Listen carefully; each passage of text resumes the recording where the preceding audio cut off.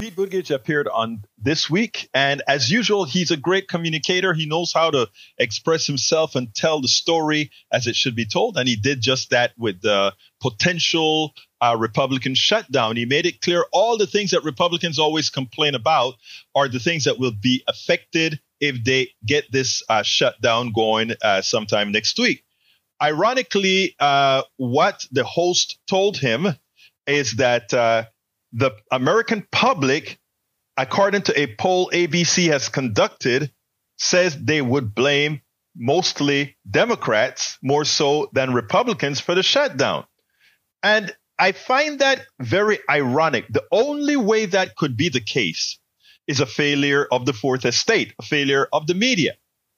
Right now, it should be plastered in every American's brain that Republicans and Democrats had a deal to prevent this, but that specifically Republicans have chosen not to abide by the parameters of the deal that they had. And in the process, they're trying to extract more and more. And it's not even most Republicans. It's likely 5 or 6 Republicans that are holding not only the Republican Party hostage, but the entire country hostage.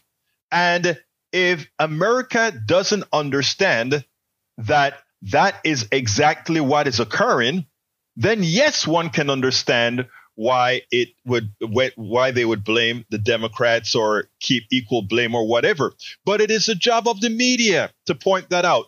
And no matter what I hear, I continue to hear this side said this, the other side said this. It is time for the media to come clean. The fault of any potential shutdown is Republicans breaking a deal and Republicans doing all that is wrong to really shake things up. That's what it's all about. It's about getting clicks. It's about saying how bad they are, meaning these 5 or 6 or 7 or however many recalcitrant Republicans. Check how Buttigieg handled this with Martha Raddatz, and then we'll take it on the other side.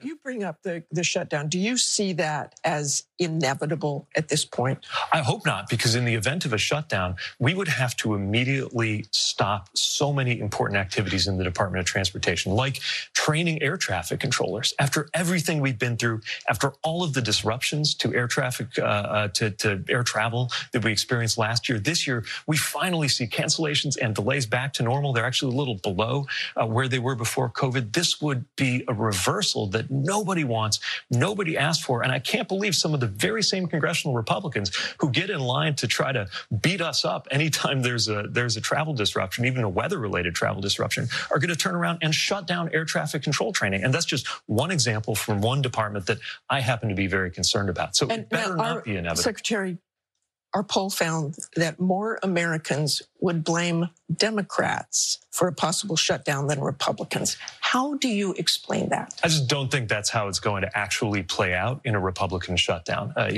This is because Republicans on the Hill can't even agree among themselves. And remember, Kevin McCarthy and Speaker McCarthy and President Biden made a deal. And that deal was tough for all sides. Frankly, it was tough for our department. It meant cutting back on some things we wanted to do, some funds we were going to use to improve roads and bridges and airports. But we accepted that because that was the deal that was made earlier this year.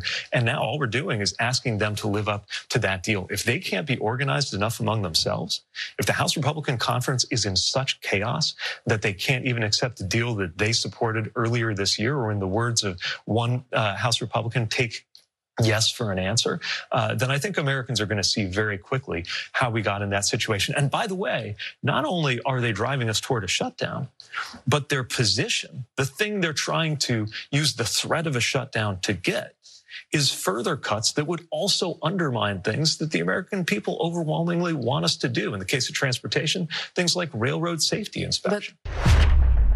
Buttigieg is very good at explaining things. And I imagine every single American that heard that likely wouldn't fall into the category that Martha Raddatz was talking about, that they're blaming the Democrats for this shutdown. But again, Martha Raddatz doesn't need to have a Pete Buttigieg defending the administration, but defending Democrats here. The media should be out there just telling the truth.